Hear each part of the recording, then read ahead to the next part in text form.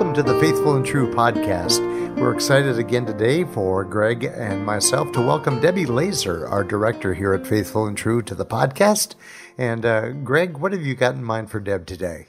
Well, one of the things that we've been doing as a staff over the last couple of months is just wanting to get clear about the direction that we want to continue to go in and how we want to do that in the most effective way.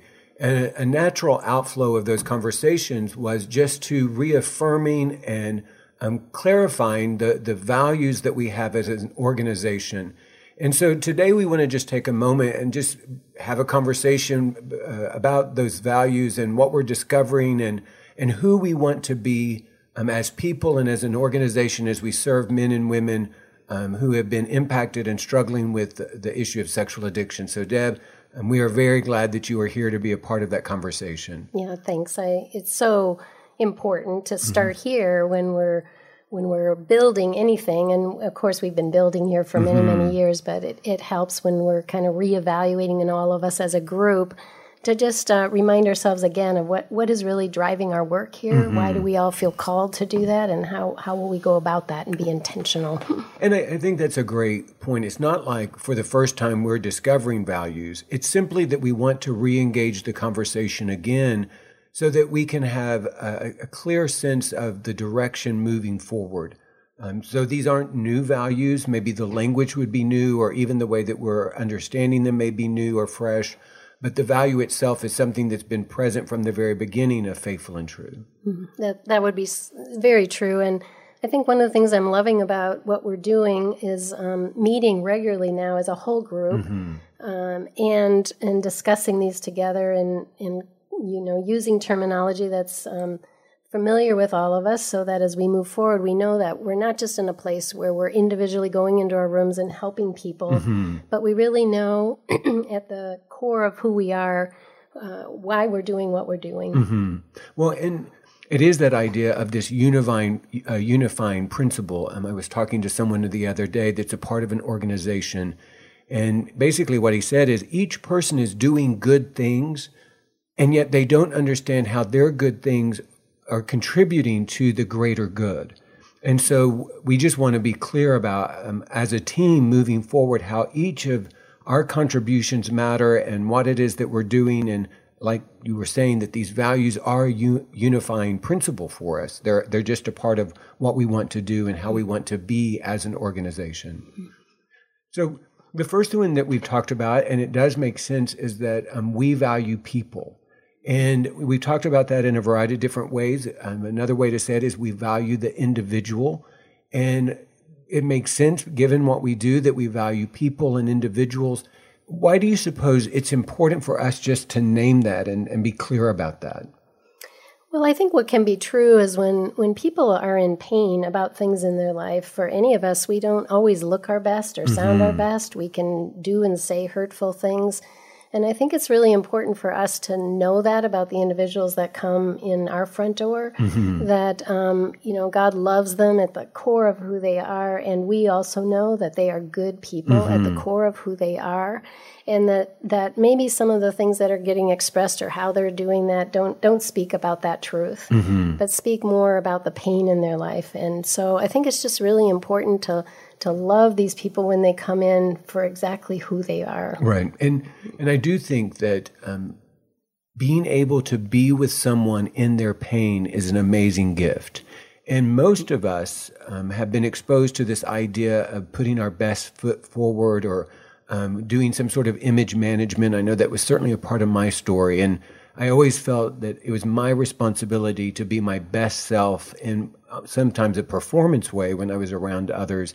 So to create a space where people get to be where they are, like you said, in their pain, in their chaos, and maybe not in their best expression of themselves, and still be welcomed and safe, I think is a huge gift that we're able to give to the people who come to Faithful and True.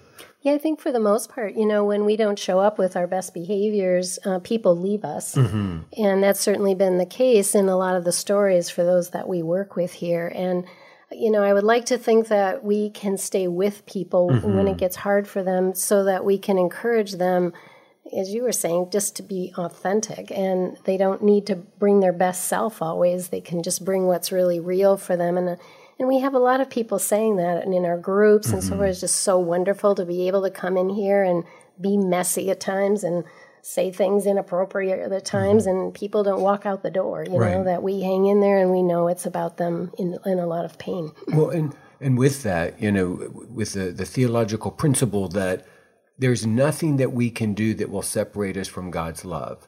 And for a lot of the people who first come in the doors and to the workshops or to an appointment, one of the things that they may be struggling with is what they've done is so bad that they are now separated not just from everyone in their life, but also from God. And in some ways, we can be that embodied presence of Christ that we can remind them that there is nothing that is so great that defines them and keeps them from being available to God's love and God's presence. I find really for both men and women that come here that is a core issue that actually at some level everyone is working on, you know, believing that they really are the beloved son or daughter of God, and that there is nothing they could do that would turn away his love for them, and that they are fully acceptable and blessed just as who they are. I don't know that any of us have 100% of that work done in our life. No. And so, yeah, as you said, I continue to hope that we can be a little bit of Jesus with skin on here for those folks that we're working with on a regular basis. Along the way, as we've talked about valuing people, we've also had that conversation that we value individuals. And what do you suppose is the significance of identifying that the individuals matter? Well, I think for one thing, I think about it's important just to know that there's no one right way for everybody to do everything in the same way, because individuals are unique and our situations are a little bit different, and what's going to impact us and help us in our life may be different than the other person. And I think it's really important for us to stay focused on an individual process for each person. The timing may be different. The kinds of things we recommend they work on may be different. And while we have a general idea of where we're going, I think it's still important to always have that individual aspect when we're working. Absolutely. It is that idea that someone's story and their pain and their needs are unique to them, and they are individual. And so for us to, like you said, have this greater vision and direction of what it is that we want to do to support, we also want to be attentive to those specifics, those unique parts of who they are. My desire that even if a man comes to a workshop and he's surrounded by other men and he's having the same experience, that in some way while he is here, that someone hears his story and responds to it in a very unique way, validating his own experience and his own story. So listening very careful for what that uniqueness is I think one of the things we're called to do as we work with individuals here. And frankly, I love that as part of my work, that everyone is a little bit different, and which is why I keep learning with every new client that comes in the door that I have the privilege to working with. And I learn something new from them about their process and what's right for them. And it continues to remind me of not making a lot of generalizations about this process. And we need to be real careful about looking at the uniqueness of each individual. We've all had that experience where the garment said one size fits all, and the reality is it didn't. I hate it when it's tight, and then one size fits all and it's tight. So it's not true with garments, and so it absolutely isn't true with care and compassion, that there is this individual component that is a part of that. Something else that we've talked about that we value are relationships, and that we value people in relationships. And what is significant about the fact that we want to just say that relationships matter? Well, I do think it's biblical that God didn't want us to be alone, and obviously valued relationships himself. And I think one of the things that I'm aware of is that it's in relationship where we really get to practice our character and life, whether it's in friendships or in our work relationships or in our family or with our spouse, that it's going to be the place where we really get to practice all of these these characteristics about ourselves that hopefully we're working on to become the person God calls us to be. So we could say, for instance, well, I'm a really safe person. And then we get into a relationship and we get triggered by something, and all of a sudden we find ourselves yelling or hitting or, saying really awful things to someone. And it's like, well, maybe when I'm in the relationship, though, I'm not quite as safe as I thought I was when I'm sitting at home reading a book in front of the fireplace. So, it gives us a great chance to see really where we are in terms of our growth, I think. One of the other things that we would validate is the kind of the insidious nature of addiction is it impacts the relationships that we have with other people, that addiction cannot be isolated to just one individual. It does impact others. And so by valuing relationships, we acknowledge that when someone is struggling with an addiction, it's not just an isolated incident, and we want to encourage and support a person as they seek to repair and heal the relationships that have been impacted by the addiction. And we also want to validate those who have been hurt by the addiction, that we want to be with them in a way that offers hope and gives them space to be where they are. We're never going to push someone to move into a relationship. We value relationships, but we also know that there's a component of safety and timing that have to be acknowledged. Absolutely. And, we know that people are hurt in community or relationship, and thus our belief that people also heal in relationship. And I think that's why we put so much emphasis on our group work and our workshops here, because it gives folks the opportunity to practice in relationship with other people who are also working on being safe. And so while we love marriages, for instance, and we're very pro-marriage and we want people to ideally be able to work through to a healthy marriage, we also know that that's not often possible for some, where there's not enough safety or an addiction hasn't been addressed, or there are some very harmful things that are going on in the relationship. So it gets us back to the individuals again, I think, which we first talked about, is we start there for healing. And we hope that if two people are working on healing well, they will be able to come together in a much richer relationship. One of the great resources on our staff are women who have been in the recovery journey themselves and have been working to heal in their own marriages. So they just have an amazing sense of compassion and understanding to be with women that need space as they consider what their future relationship is going to be. That they're not going to be forced to move back towards something that at that point isn't right or isn't safe. And we have wise women that can be with them as they wait and pause to see what is possible. I always tell women who come to see me that, I'm not a person that will give them advice about their marriage. Sometimes they ask me, should I stay? Should I leave? And, I remind them that really is not my decision to make ever for them. It's, making any major decisions for anyone is not my agenda. Right. But helping walk along with them, listening to their pain, helping them figure out how to heal that and reframe some of their thought processes.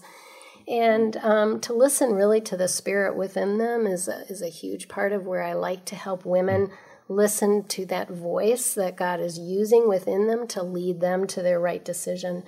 And eventually they do, and when they do, they feel peace about where they've landed, which is where, again, I think we all know we're listening carefully to God within us when what we end up doing provides peace for our life. So at any rate, I think we all work from that position where we're not advice givers per se. Right. We have ideas of things that have happened. We have suggestions sometimes, but ultimately the women that we work with, we want to encourage to be able to listen carefully to what their next right steps are. One thing that is true is that we do work with a population of men and women who have experienced divorce. We have men who, because of their sexual acting out, has experienced a divorce. We have women that has either happened or that's the direction that they're going. And so we absolutely want to just meet people where they are, and we acknowledge that when there's been addiction and acting out, that there is relational chaos. And sometimes those relationships do end, and we just want to be with people in those spaces where relationships have ended, and there's not necessarily a desire or a hope that there could be repair. the other thing that we would say about relationships is that we value all relationships. So it's about being a parent. It's about being a son or a daughter. It's about being a coworker. Because when we become the men and women that God created us to be, it influences and impacts every relationship that we are in. And so we do want to support men and women who are parents and how they love their children well through a difficult situation, or also through just being a better coworker or learning to be a more authentic son or daughter.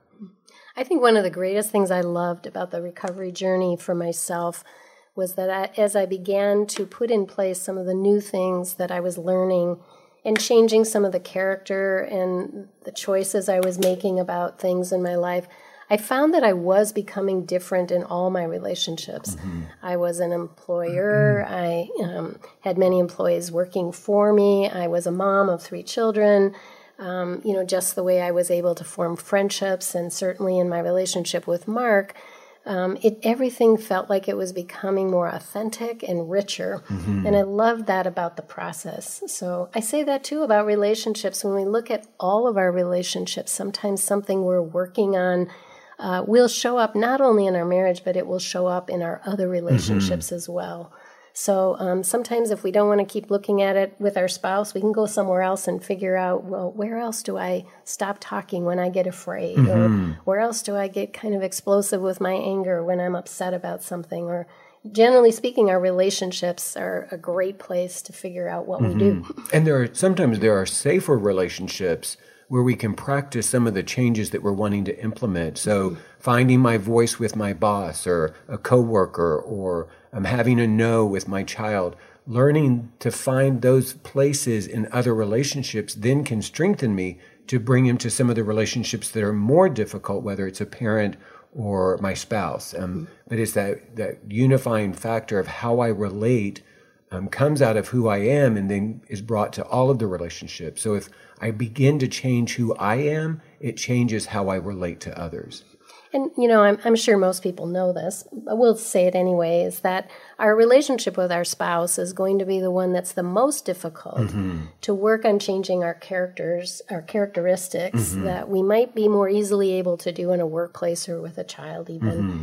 So it's just understandable that it takes a little bit longer, and it's understandable when we feel like we're doing great everywhere but our marriage. That might make sense, because mm-hmm. that will be the last place where maybe we're able to make some of those changes. One of the things that I was aware of, there was a season early in recovery where Beth and I were separated, and there really was no indication that there was hope that we were going to make it. And in that season of separation, I had a clear understanding that the work I did in recovery, though it may not be enough to salvage my marriage, that it absolutely would make me a better dad. And what I determined was I would be a better dad out of the house and in recovery than in the house and in my addiction. So for those out there who may believe that because of what has happened, that primary relationship of marriage may not be saved, it's not about giving up recovery, because we don't do recovery to save a marriage. We do recovery to become the person that God created us to be. And whatever happens with the marriage, all of the other relationships still benefit from the work that we do. Well, a big amen to that, Craig. I was going to say, that's kind of hard to top that. Yeah. We're going to continue this conversation about values in the days to come. But is there anything, as we think specifically about the fact that we value people and we value relationships, is there anything about who God is in that we would want just to leave our listeners with? Well, I think for sure, God was in relationship mm-hmm. With his Son and the Holy Spirit. And the core of who God is and represents himself to be to us is an indication of how much he valued relationship. And and I believe as we work on becoming the best version of ourselves and how we can hopefully pull together, we'll never come close to how he did that. Mm-hmm. However, I think having that as a vision for mm-hmm. ourselves, that we can work at and become and love ourselves more as our relationships are enriched, and that we are showing that, become safer people, and we're working on what it means to really be intimate and to live out of our own lovedness. I think when we don't feel loved ourselves, I think we bring pain that affects everything in our life, every relationship that we're in. And so if we could start there with God's truth about that, that might give us the opportunity to be able to show up in a different way in all of our relationships. One of the things that we've talked about is that people matter to us because people matter to God. Relationships matter to us because relationships matter to God. And very much like you've said, is what we are hoping is that people begin to believe that for themselves, that I matter and that my relationships matter. And as I experience healing around some of those old wounds and begin to believe that I matter to God, then it does begin to transform the way that I live and the way that I relate. Well, thanks for being with us. Well, you're welcome. I'm liking it more and more. Well, good. See, look at that. Although she did give me the look when you threw a question that she wasn't quite ready for. It's like, oh boy, here we go. And you did beautiful. Beautifully done. Debbie, thank you so much for joining us today on the Faithful and True podcast. We'd like to remind you that if you're a man out there that's struggling with sexual purity issues, that we're here for you. We can help. Visit faithfulandtrue.com and click on the Men of Valor workshops. We do that every month, and we'd love to have you come and visit us to see if we could help you along your healing journey. I'd like to thank our host, Dr. Greg Miller. I'm Randy Evert, your co-host, and we look forward to joining you again soon on the Faithful and True podcast. May this coming week be a week for you that's filled with many blessings and great vision.